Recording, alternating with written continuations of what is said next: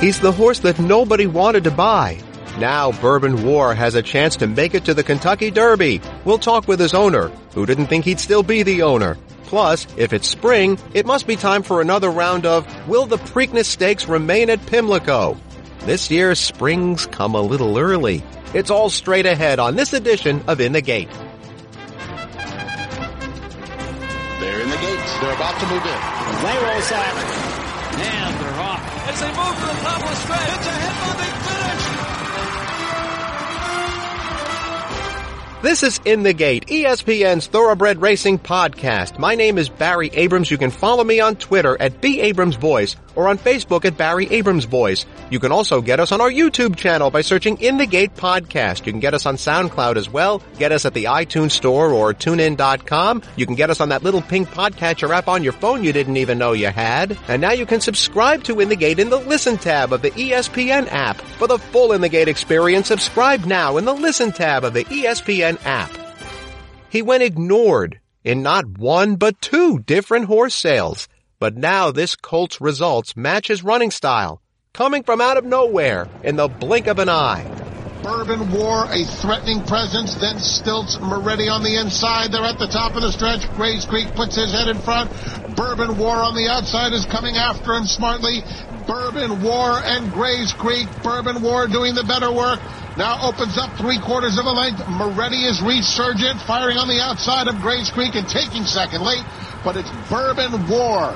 Bourbon War gets the money by 2.5. In fact, when this horse won this race, his debut at Aqueduct in November, his trainer, Mark Hennig, wasn't there. He wasn't even in the country. He was on vacation in Aruba. He did watch the race on his phone, though he was sitting in a lounge chair on the beach. Yet for being as overlooked as he's been, and we'll get into why in a moment, Bourbon War was a fast-closing second in the Fountain of Youth behind the winner, Code of Honor.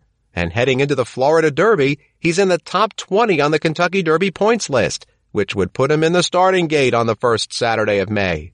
So how could a horse with a pair of wins in 4 career starts, who finished second in a major Derby prep, and who's a son of Tappet out of a Grade 1 stakes-winning mare, My Conquistadori, have been so overlooked and, at least at the sales, neglected multiple times? Let's ask a couple of men who are more used to buying and selling horses rather than following them into the winner's circle, Mike McMahon and Jamie Hill of McMahon & Hill Bloodstock, who join us here on In the Gate. So you gentlemen bought this horse in November of 2016, when the horse was still a baby, for $410,000. A year later, the thought was to sell him at the Keeneland September sale, but it didn't quite work out. What happened? It was actually a vet issue. He was in the select portion of the sale, and he had an X-ray issue that bogged it up. Otherwise, he probably would be racing for one of Mike Ryan's clients or in Japan. So he RNA'd, there was a chip found in an X-ray? Correct. We were of the opinion that it was going to be okay. I mean, veterinarians have different opinions, and it comes down to risk and really what you're willing to spend versus what you're getting on X-rays, and that was the deal breaker. So then you tried again with Bourbon War last year, 2018, at the Fasig-Tipton 2-year-old in training sale. So, Mr. McMahon, what happened there? He didn't breeze especially fast. I mean, Jamie and I watched the breeze shows. We thought it was an okay breeze. A lot of people liked the breeze. They came back, they looked at him, and we were getting action in the repository despite that it wasn't a very fast breeze, but we weren't getting scopes. And finally, a friendly trainer just before the sale calls up and says, you've got a chip in that horse's ankle. And Jamie and I were, our veterinarian hadn't seen anything like that. And sure enough, there was a discussion among the veterinarian group that there was a chip, and that bogged up that deal. So we scratched them minutes before the sale. But it wasn't really a chip, was it? Is the way I understand it. That's correct. We sent another veterinarian who hadn't been involved to re-X-ray the ankle, and there was nothing there. What was it? It may have been just an overexposure or a double exposure. It probably should have been retaken by any number of veterinarians that examined him. And Jamie and I, of course, were frustrated by that.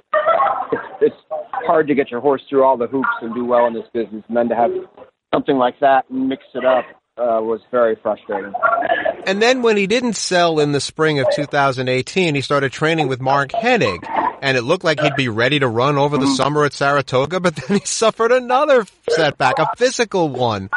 What did you think when that happened? It was just a shin. It wasn't a big deal, and Mark's a very conservative trainer, so it really wasn't that big of an issue. We were disappointed not to run at Saratoga because that was our target, but it wasn't a big deal, and we're pretty patient in general anyway. And the truth be told, he in the most mornings when he would train, he wasn't lighting it up. He was kind of distracted some days, and other days he was focused. And so there at the time, Mark was being cautious because he didn't really know what he had. He knew at moments that the horse had talent, but he was a little concerned that he wasn't consistent.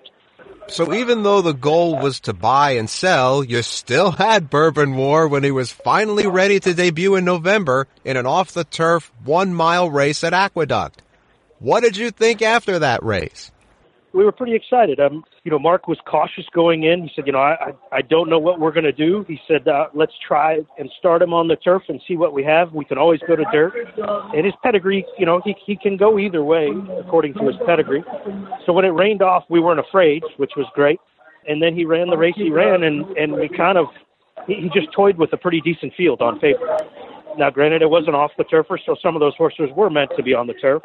But the way he did it and the way he finished and galloped out was certainly, for us it was validation that Mike and I, from day one, had really loved this horse and weren't ready to give up on him, even through, the 2 setbacks and other people not jumping on him and going gaga over him. We really believed in him from the get-go. And it really was a nice validating moment for us that he was the horse that we hoped he was. Mike McMahon and Jamie Hill of McMahon & Hill Bloodstock are with us here on In the Gate. Now, obviously, when you're a come-from-behinder, you have to weave your way through traffic, which can be tricky. He finished 4th in the Remsen at Aqueduct, working through traffic, and then had to be patient as horses around him were running out of gas in the Fountain of Youth. Bourbon War wound up 2nd. Now, when you look at his chances in the Florida Derby, what do you think? Are you glad you still have him? Oh, yeah. Who wouldn't be? I wouldn't trade with anybody. Yeah, and here's the other thing. If you go back and watch the Remsen, if you look at the break, he had his front legs crossed, and he nearly went to the ground. I mean, the fact that Irad stayed on, coming out of the gate with his legs crossed, and not many people know that. But we actually have a photo of it. His nose is on the ground, and his front 2 feet are crossed. So the fact that he picked himself up, Irad said, I didn't think I could win it, but I wanted to get some experience. So he ate a bunch of dirt. He stayed in behind horses, and Irad, he was so excited coming back, and I was a little disappointed, but I met him down in the paddock. At Aqueduct, they come back and unsaddle in the paddock, and he said, guys, this is a real horse. He said he did everything other than the break. He did everything I want. I think we got a really good horse going forward. And that experience he got in that race proves in the allowance that he came back and won. He weaved through traffic and dove through a hole that really wasn't there and was very impressive. Bourbon War, Irad Ortiz Jr. just picking a path here for this son of Tappet. He looks loaded, and he's on the attack now. Back at the inside in Arch of Dust with a 1/4 mile left to go. Bourbon War now secures his spot between horses, and he's now in front. Inside that final furlong, Bourbon War has the kick, and he has the lead. Cutting Humor is second. The award winner is third, but Bourbon War got the right trip, and he's on to victory at 3-2. So then you partner that with his fast close in the Fountain of Youth, and you got to be excited, especially as the races get longer. I would imagine that when you're in the business of buying and selling horses, pinhooking as it's known in the industry, you probably don't allow yourself to get too attached to any one horse. What about this guy, though? He was a special horse at the farm, actually, so most of the pinhooks go to my farm in Lexington, and he was a high-energy, active, intelligent horse who wanted to do well and really prepped beautifully for the sale and just was a gorgeous horse and not an easy horse to be around. I mean, likes to jump around and rear up and slap at you a little bit, but those aren't negatives necessarily. Those, the horse was a very active horse and very agile. A lot of things you're seeing racing now, we saw in him when he was 14 to 16 months old. So it's exciting to be able to have one that you like all along, that's out of a mare this good, that's by a sire like Capit. I mean, that's the other thing, too. Like, when you're talking about that he was kind of distracted and not really, the light switch wasn't turned on until late in the 2-year-old year when he broke his maiden. I mean, I think that's not a bad thing, you know. Some of these horses are light switches flipped right now, and they're not going to be as competitive later. I mean, this horse acts like he could be just starting to get good. It's a really good, good feeling from that point of view. By the way, you're obviously involved in partnerships. Each of your partners winds up co-owning 3 different horses under your umbrella. Someone like Sol Kumin is a minority owner on a whole lot of successful horses. With that kind of arrangement being all the rage, how can you determine an Eclipse Award winner for Owner of the Year? Wow. Jamie, how about you on that one? There's no easy answer to that question. Buying in after the horse has already won a stake, we all can see it. And if you asked Saul and you said, open up your books and tell me if this has worked for you, financially, I'm going to guess in some instances yes, but in most instances no. Because he's buying in at a premium after the horse has already proven that they're a capable racehorse. So, I think it's a very difficult answer. I've got all the respect in the world for Sol Kumin. He has really come in and spent a lot of money and brought a very young, energetic feel to the game, and I think he deserves a ton of credit. Now, maybe there needs to be an award that's a separate award for something like that, since there are partnerships that have many, many different horses. So, Bourbon Lane, for instance, and West Point and Starlight, we've all had good horses, but not all the same owners are on each of those horses. So maybe a special category for partnerships or for entities like ours. Because if you look in Australia right now, every horse is owned by 30 or 40 people, if not more. And they've fully embraced the partnership role. Their names are in the program. Every person's name's in the program. How great would that be here in America, that everybody that could own a piece of horse could own a piece of a good horse and have their name in the program? Yeah, but you'd be carrying around a program the size of War and Peace. But the Phippses and Juddmonte and, the big guys, they're doing a whole different program than what, any of the partnerships are doing. And they should be rewarded for that, too. I'm not a real big fan of the way the Derby went with, all the people buying in for their 10%, and so then they say they had a Derby winner. I mean, I kind of feel like it cheapens it a little bit. But, there are no rules against it, and you can't blame people for taking advantage of that. So it's free market, and Jamie's right. They should have their own award. Well, we certainly wish your partnership the best of luck with Bourbon War going forward in the Florida Derby. Thank you both so much for a few minutes. Okay, thank you, Barry. If it's spring, it must be time to ask the annual question, will the Preakness be moved out of Pimlico? The battle lines are being drawn, and the fight could get really ugly. If you're not careful after the break, you might just get caught in the crossfire.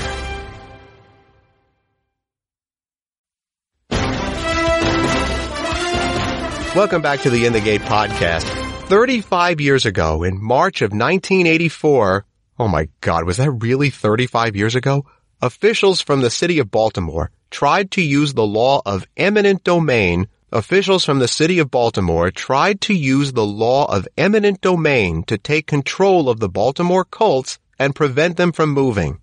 Legislation passed and was signed by then-Governor Harry Hughes to condemn the team and seize control, which is how the law of eminent domain works.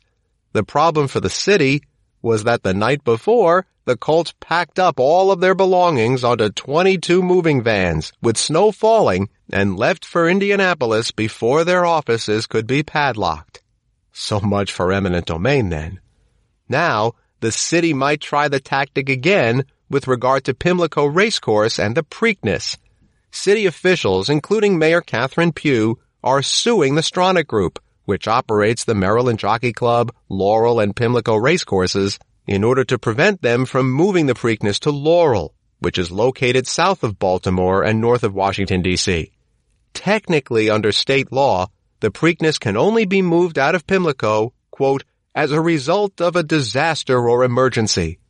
But Stronach has made it clear over the years that they want to move the second jewel of the Triple Crown to a track in which they've poured hundreds of millions of dollars in improvements, and that's Laurel.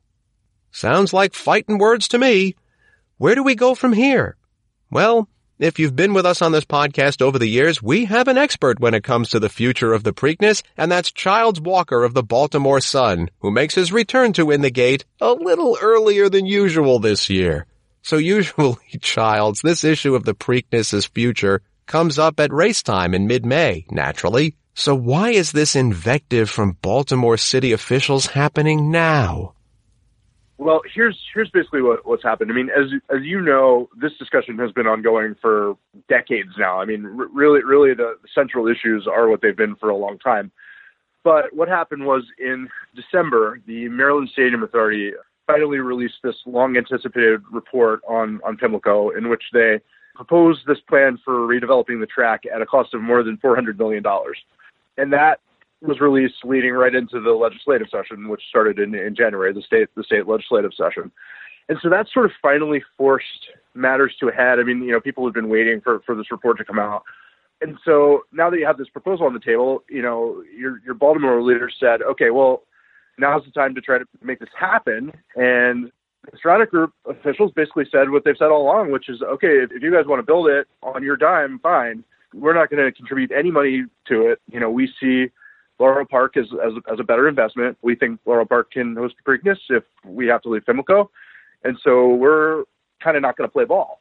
And so that's where we are. And then, of course, last week came the news that the city filed a lawsuit against the Stronach Group, attempting to ask a judge to give them ownership of the track and, block any move of the Preakness. So things have gotten kind of nasty over the last few weeks, but not in an unpredictable way. Strangely, the Maryland Stadium Authority, when they came out with that study that the remodeling would cost $424 million exactly, the study didn't say who should or would pay for that. So how was the fact that didn't enter into the study, how was that received by city officials and the Stronach Group and the people of Baltimore? Well, I think it was understood that was not that was not in the scope of the study that had been ordered. That basically they were to come up with a plan, and then the political leaders would figure out the political leaders and the track operators, being the Stronach Group, would have to figure out how to execute it if they wanted to execute it. So that's what happened. But I mean, I think we all knew all along, and anybody who paid attention to the issue all along knew that no matter what plan they came up with, it was going to be a heck of a difficult question to say who's going to pay for this, and probably one that was going to be impossible to answer. And of course, that's exactly what has happened. So again, I can't think that if you've been paying any kind of attention to this issue, in recent years, that you could be surprised by the battle that we're seeing now. Obviously, the emotional pull of history is what's at play here. But is the percentage of people in Baltimore who really want the track to remain a majority or a really vocal minority, especially in light of the price tag? I don't think that we really know the answer to that question.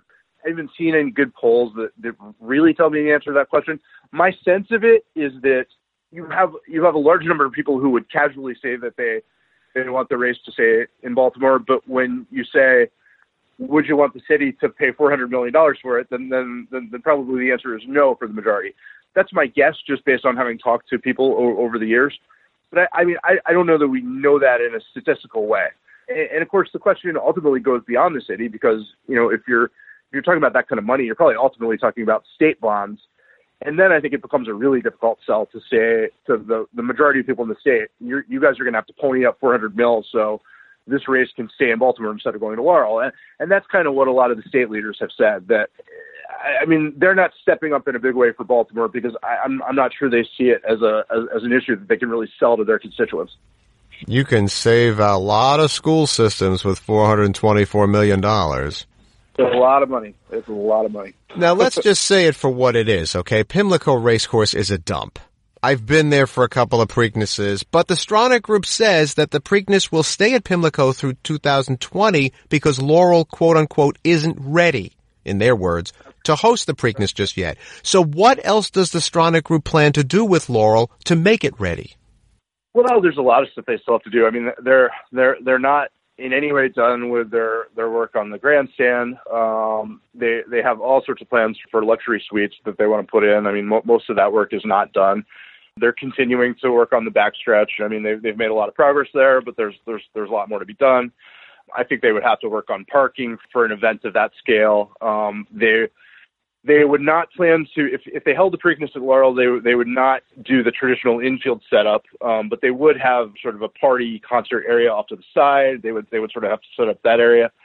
I mean, there's still a lot of work to be done. I mean, they've put a lot of money into the track, but there's a lot more to be done. And one of the issues that's on the table is there's a bill in the legislature right now that would create, I think, $120 million in funding. 80 of that would go to further improvements at Laurel, and another 40 would go to sort of refurbish the training track at Bowie, because that's a major issue to the horsemen. They say that if Pimlico closes, they need somewhere to train, obviously. I mean, Laurel cannot accommodate all of them. So that's a major issue within the industry. Giles Walker of the Baltimore Sun is with us here on In the Gate. Now, here's the thing. You know as well as anyone else how the Colts left town before the city could take control of the team and its property. The Maryland Jockey Club, run by the Stronach Group, can't do what the Colts did, just pack up on a bunch of moving trucks. So they're going to have to confront each other. What kind of relationships exist on a person-to-person level between city officials and the Stronach Group officials? I don't think they're very good right now. I mean, I think there's a lot of mistrust. I don't think it's a situation where you have many years of, successful relations and negotiations between these parties to fall back on. I mean, I think that the Mayor Catherine Pugh has met with Tim Ritvo, who is, kind of the main decision maker for Stronach, a few times, but I don't think there's any kind of depth of relationship there. So I don't think they're anywhere close to coming to any kind of accommodation on this. And in fact, I think the battle lines are being drawn right now. I mean, they're moving further apart instead of moving closer together. Now, I mean, again, I think the issue is that it's possible that Stronach would be able to move without coming to any kind of agreement with the city, by getting approval from the state. So, if Stronach can have a good working relationship with the governor and legislative leaders, maybe they don't need to work out a compromise with the state. You have to think that one way or another, it's going to be played out in court, though. And when that happens, I don't think we know. Now, let's just play this out. All right. Let's just say that the city of Baltimore actually pays to refurbish Pimlico. Maybe not for $424 million, but let's just say they find a way to issue bonds or whatever, and they pay to redo Pimlico. Now, the city becomes a different kind of stakeholder. Even though Pimlico is run by the Stronach Group, now all of a sudden Baltimore has a little more skin in the game. How could a harmonious arrangement possibly be worked out under this scenario? Yeah, I think that's a very good question. And honestly, I think that the Stronach Group does not want to see that happen. They've said all along that they would be okay with the city redeveloping Pimlico, but I don't think that that's their preferred solution. I mean, I think that they want all momentum to go toward Laurel and for the race ultimately to move to Laurel. So I'm not sure that there's a lot of interest on their side in coming to a solution that sees the Preakness stay at Pimlico. So I don't think there's a good answer to your question. So what is likely to happen next? In the immediate sense, we'll probably get a vote one way or another funding bill for further improvements at Laurel and as I said, the Bowie training course. And that will give us at least some sense of where the state legislature falls on this issue. But in terms of the greater fate of Pimlico and the Preakness, I don't know that we know exactly what's going to happen next. We have this case in court now. That'll have to move along at some point. But in terms of serious negotiations to do something in Pimlico, I don't think we've gotten very far with that at all. So, I mean, it certainly doesn't seem like that's going to be resolved by the end of this legislative session. So it seems like we're probably going to go into the race this year with, again, more questions than answers, even though the battle has certainly heated up during this legislative session. This isn't exactly what any of us would mean when we say spring has finally come, but yet this has become an annual sign of spring, and thank you so much for bringing us up to date on this, Giles Walker. This is not going away anytime soon, sir. It sure doesn't. No, I mean, this has been, as we said, this has really been the discussion for decades. It's more intense now, but yeah, it's not going away. Our thanks to Childs Walker, Mike McMahon, and Jamie Hill. Remember when American Pharoah won the Triple Crown, then ran the Travers Stakes in upstate New York? At Saratoga, 20,000 people watched him jog. The trackside breakfast patrons even put down their forks. Now picture an entire country behaving in that manner, and you'll know how legions of Australians feel about Winx. Her races are events, with people stopping what they're doing and tens of thousands watching again via internet links. The great mares won 32 stakes in a row, 24 of those grade 1s. One more start and then her career is done. That final run comes April 13th in the Queen Elizabeth at Randwick, where 19 of her 34 wins have come. She surely deserves to be celebrated, for she's not only been great, but stayed at that high level at the age of 8. But I can't help wonder what might have been if she'd taken on the world's best. Would she have finished first down the Royal Ascot Straight? You can get us on our YouTube channel by searching In the Gate Podcast. You can get us on SoundCloud as well. Get us at the iTunes Store or TuneIn.com. You can get us on that little pink podcatcher app on your phone you didn't even know you had. And now you can subscribe to In the Gate in the Listen tab of the ESPN app. For the full In the Gate experience, subscribe now in the Listen tab of the ESPN app. And you can follow me on Twitter at BAbramsVoice or on Facebook at Barry Abrams Voice. That's In the Gate for this week. I'm Barry Abrams. We'll see you next time.